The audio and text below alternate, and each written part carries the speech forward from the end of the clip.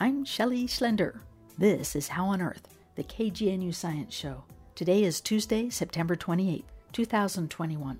Coming up, Boulder naturalists Steve Jones and Scott Sievers look for Boulder County spiders. There's a blade of grass that comes up through the web, and she's on the other side of that. Oh, there she is, perfect pose. You can see the stripe on her abdomen. She has a couple of stripes. Oh, there's a grasshopper. This little tiny grasshopper that's an inch in front of her. Well, I'm about 15 inches away and just peering down at her. This is the closest relationship I've had with a funnel web spider.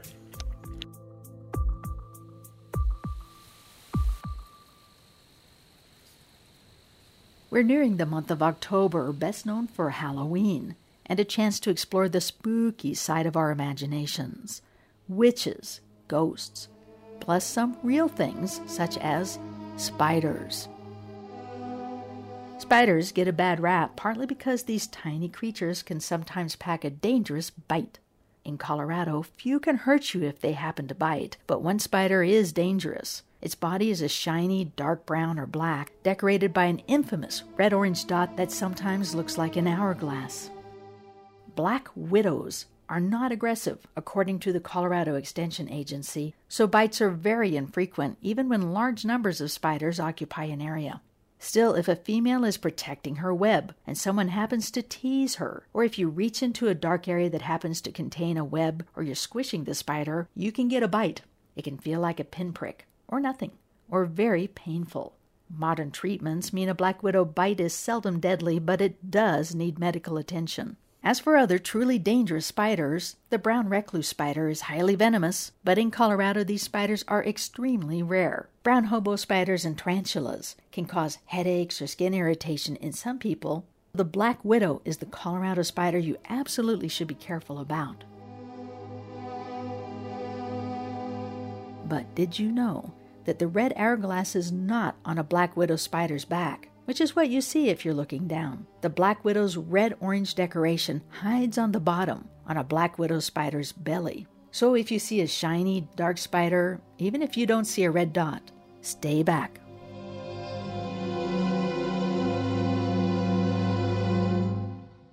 Now let's join two Boulder naturalists as they go out in the morning looking, on purpose, for spiders. Steve Jones is the author of several books about the American West, including The Last Prairie. Steve's the co-author of Wild Boulder County. Scott Sievers is a wildlife biologist with the city of Longmont. This morning, they're walking among drying wild grasses, looking for spiders, especially spiders that build a funnel-shaped web called a funnel spider. Here's Steve Jones. We're at Sawhill Ponds here in eastern Boulder County, and there are areas of native tallgrass prairie on the south side of Sawhill Ponds. This is actually all prairie cordgrass, which was the grass that was used to make sod houses. It grows quite tall when it's not mowed. All along here, it's early in the morning, so we're going to look for just that shimmer. When the sunlight hits these webs, it's quite beautiful. And when we find a shimmering web, we'll just sneak up really slowly. They're pretty aware of us. They can really sense vibrations. She'll shoot right into that funnel if we approach too fast. So we're going to approach slowly. And I think these webs, I've been photographing them. We put one on the website. I think that they're among the most beautiful things I've seen because of the way they capture the light. As they walk through the tall grasses, Scott Sievers says North America has many species of funnel spiders. 14 different species in North America. But in Colorado, we have 9 out of the 14 species. Do they eat their webs at night? No, their webs persist, and they actually repair them during the daytime. Scott and Steve have not seen any spiders yet, but Steve says other bugs and insects are marvelous here, including butterflies. The other great thing about these tallgrass prairies out here at Sawhill is they seem to support the highest concentration of monarch butterflies that I've seen in Boulder County. I've counted as many as 10 out here on a single morning. And this is a very exciting time of the year. They're just leaving from Michoacan. They started leaving a couple of weeks ago, and all these butterflies are going to fly to central Mexico. And I was walking along through the grass here a couple of weeks ago, and I found empty chrysalis, which is always really exciting. They're That's great. little jewel boxes with gold bands around them. That's really exciting to find one. The naturalists keep walking in the tall grass prairie. They're both carrying cameras with special lenses so they can photograph spiders up close. So far, they haven't seen any spiders, but if they do, they want to get within a few inches of the spiders with their cameras. And so they're talking about spiders and their bites. You know, the only spider I've been bitten by was a jumping spider.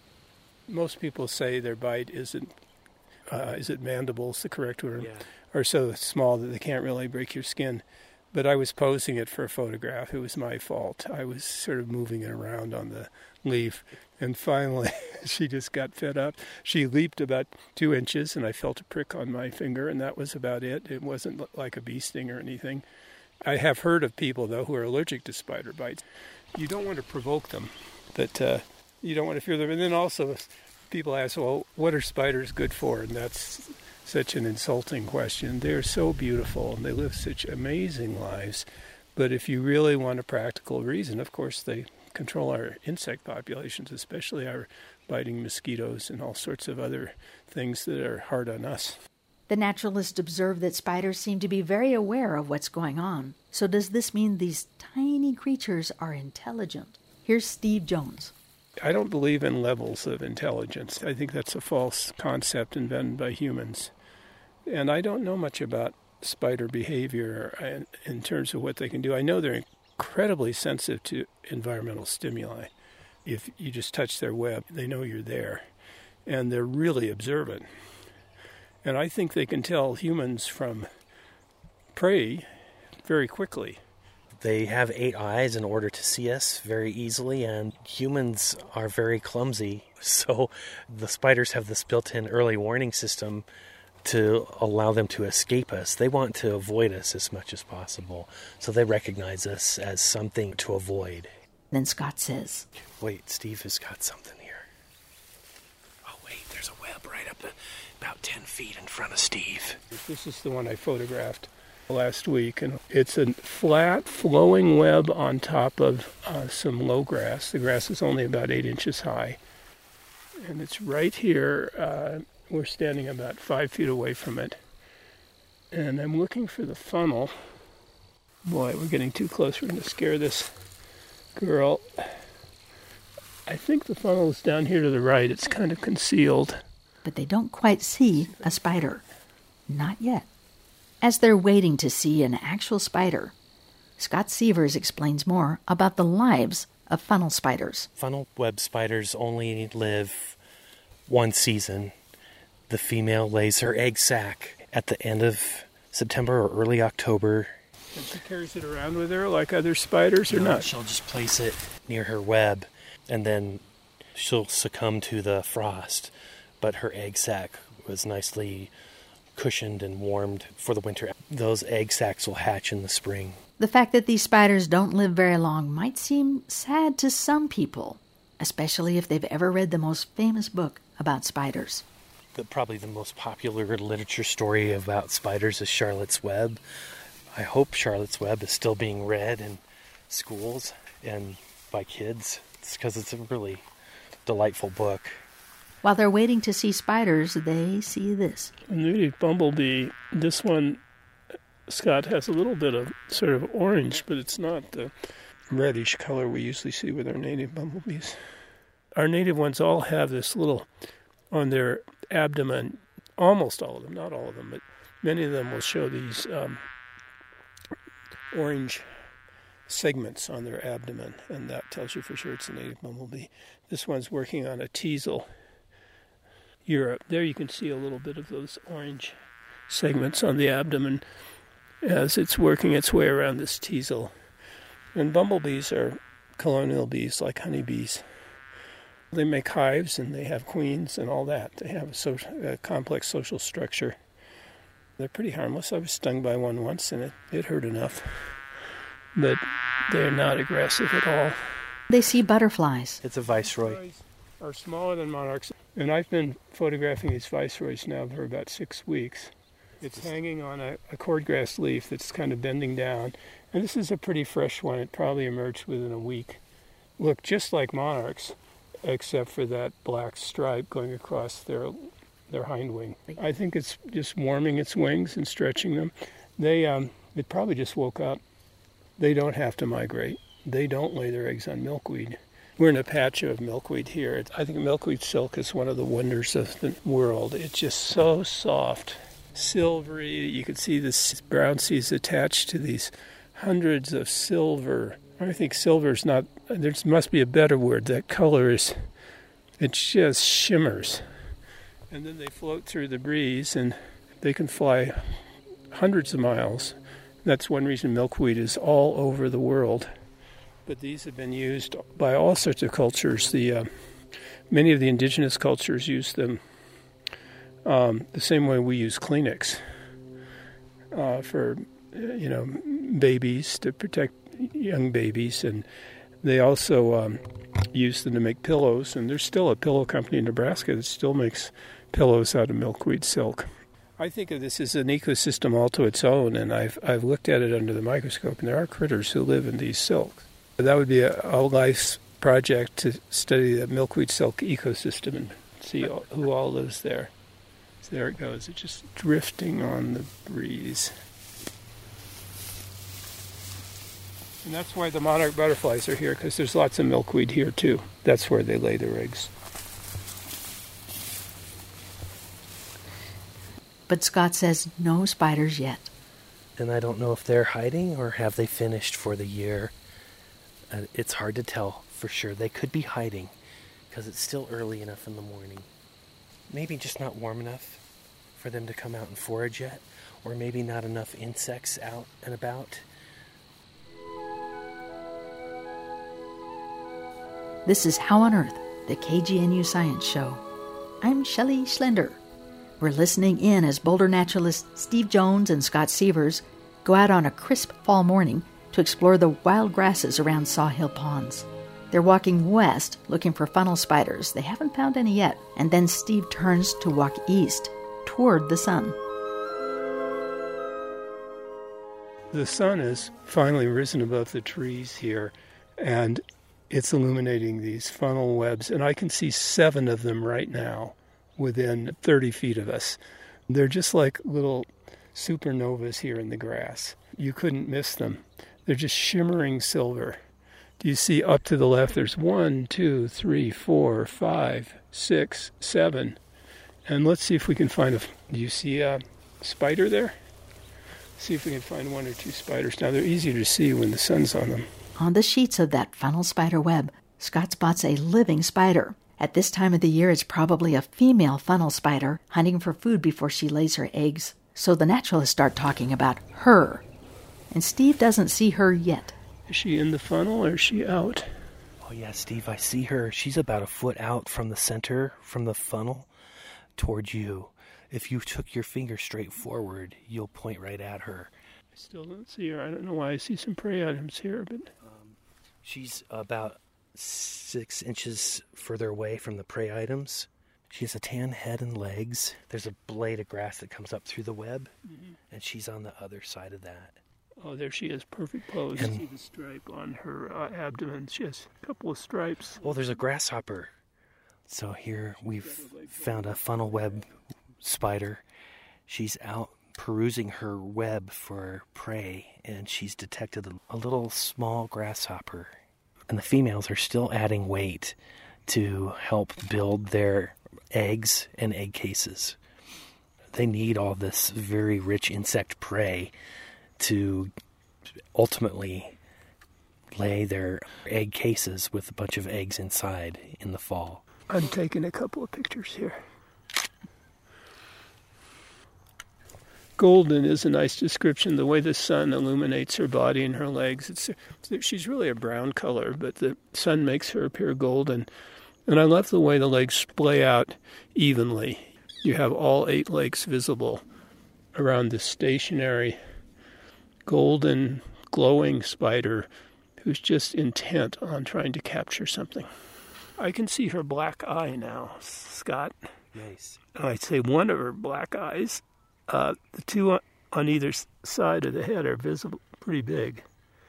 And I don't know exactly how her other eyes are aligned. The prey is holding really still. It's only about 1.5 inches from her.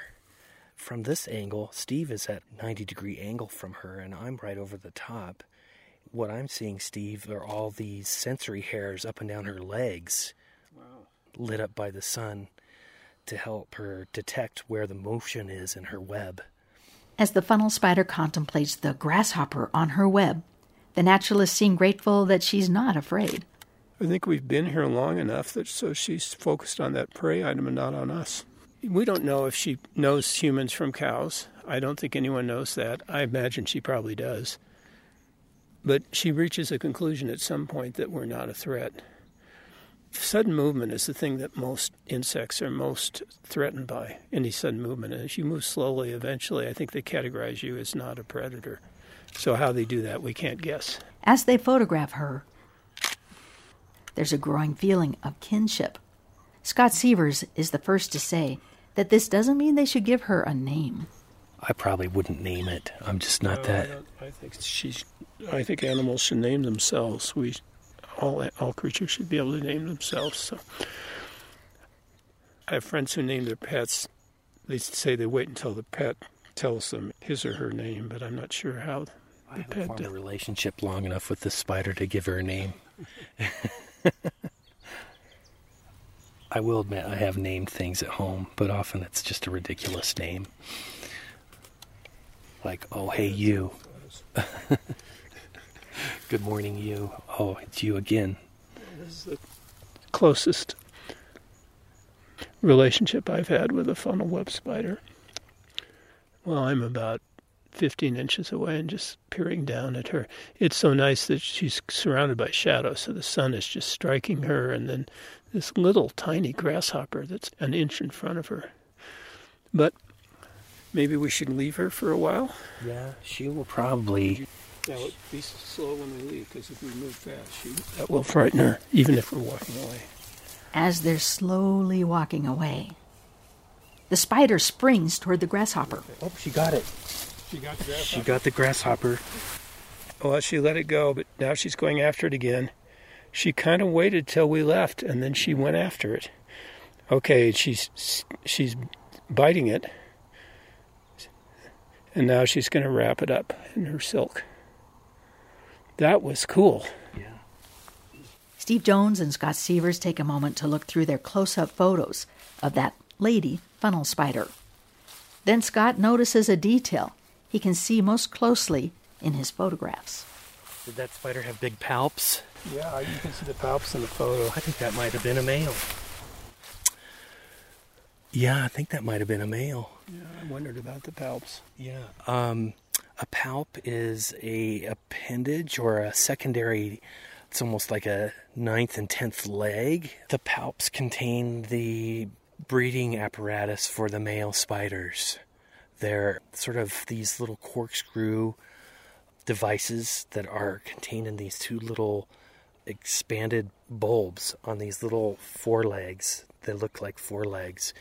And he will have to impregnate the female by going underneath and reaching into specialized receptors on the female's undersides. That spider's being a male might explain why it was so unafraid of us. It was so intent on its prey and not intent on defending a web. Yeah, it wouldn't necessarily have an egg sac to defend. Female spiders can be somewhat defensive. If you get near an egg sac, they might shake the web or try to show that you're getting too close.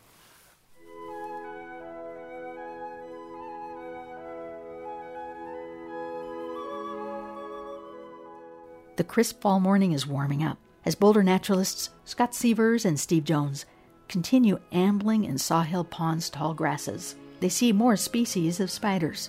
Running crab spider. Here it comes. Okay, oh yeah, it is a running crab spider. They don't just wait for prey, or they'll run somewhere and wait. Most of the crab spiders that you see on flowers are just, ambushers. They spot a tiny creature with long wings called a parasitic wasp. Wasps can't keep food in refrigerators, Scott Seaver says they have another strategy. A great majority of wasps are parasitic on other critters, whether it might be spiders, caterpillars, or other soft-bodied insects. A parasitic wasp paralyzes its prey to keep it alive, and they provision a hole or a mud nest with their prey, and then as the young hatch, they have this live paralyzed food to consume as they develop. It's kind of an anesthetic to keep the prey paralyzed, but keep the food fresh for developing wasps. The baby wasps benefit. Steve Jones says so do the plants, so much that the plants call in the wasps. The grasses and the milkweeds have learned to mimic the pheromones that parasitic wasp males use to attract females. When there's an outbreak of caterpillars and they're defoliating these milkweed plants, the milkweeds and the grasses will send out those pheromones and call in the wasps. And the wasps will lay their eggs in the caterpillars, and then that reduces the herbivory.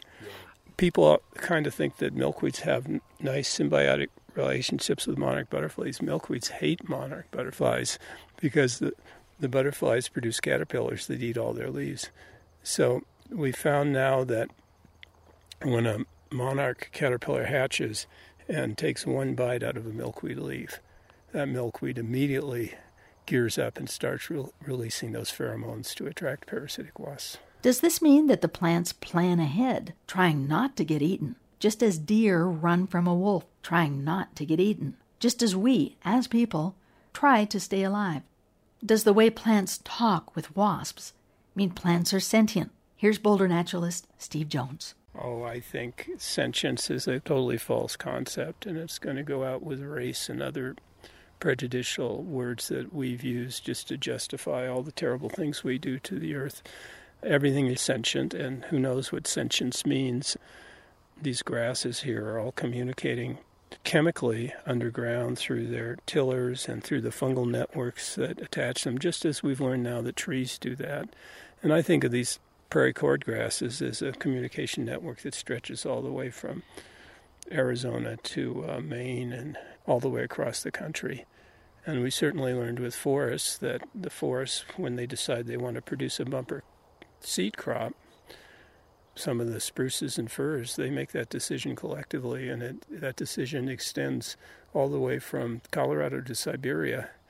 Firs and spruces will all produce bumper cone crops during the same year. And you can't explain that with weather because the weather's different in Siberia than it is in Colorado. So somehow this whole network they're all talking to one another all the time. What's the new book about trees that's so wonderful? The Mother Tree. I can't recommend it too highly. The Mother Tree talks about this communication, and certain species that have certain mutual interests are communicating underground as well, and probably through the air with the chemicals they send out, the volatiles. Steve Jones says that on planet Earth, life eats life. That's the Earth we live on. And there are other planets where maybe beings have learned to take nutrients out of the air. Who knows? But this is so far off the subject, Shelley, but it just struck me, especially with all the doom and gloom we're going through with the smoke and the COVID and the attempt to take over our country by fascist radicals and all these terrible things that we're going through. It feels like the end of days. I suddenly realized that this is really the first time in human history where we've come to the realization that we're not stewards of the earth. Everything we do harms something else. All we can do is lessen our impacts in such a way that we don't destroy native ecosystems and native species populations. And I think we just came to that realization about 20 years ago, because I think up to that time people are still talking about fixing things, improving the environment, stewardship, as if humans were somehow put here to improve all this. As part of this movement of eras through time, humans are just a part of this system as everything else. If any part of it gets out of control, then it just destroys so much of the beauty and diversity. And there certainly aren't any other top predators who there are 10 billion of, 8.5 billion, I guess. It's just totally out of whack, and that's just because we were very clever and we figured out how to do all this stuff, and now we need to get more clever. Yeah. Here at Boulder's Sawhill Ponds, Scott and Steve reach the end of their philosophical conversation, then see another funnel spider web. What a coincidence, huh, Scott? Here's a funnel web spider posing in the sunlight. And here's this little spider. It's prey. I think it might be the leftovers of a prey. It might just be the exoskeleton of something that had its inside sucked out by this funnel web spider. I think that's it. It's funny, we're talking about diversity and everything, and here suddenly this funnel web starts shimmering in the sunlight. You can join guided explorations of the natural world through organizations such as the Boulder County Nature Association. Scott Sievers and Steve Jones are Boulder naturalists. Today they've been northeast of Boulder at Sawhill Ponds looking for funnel spiders.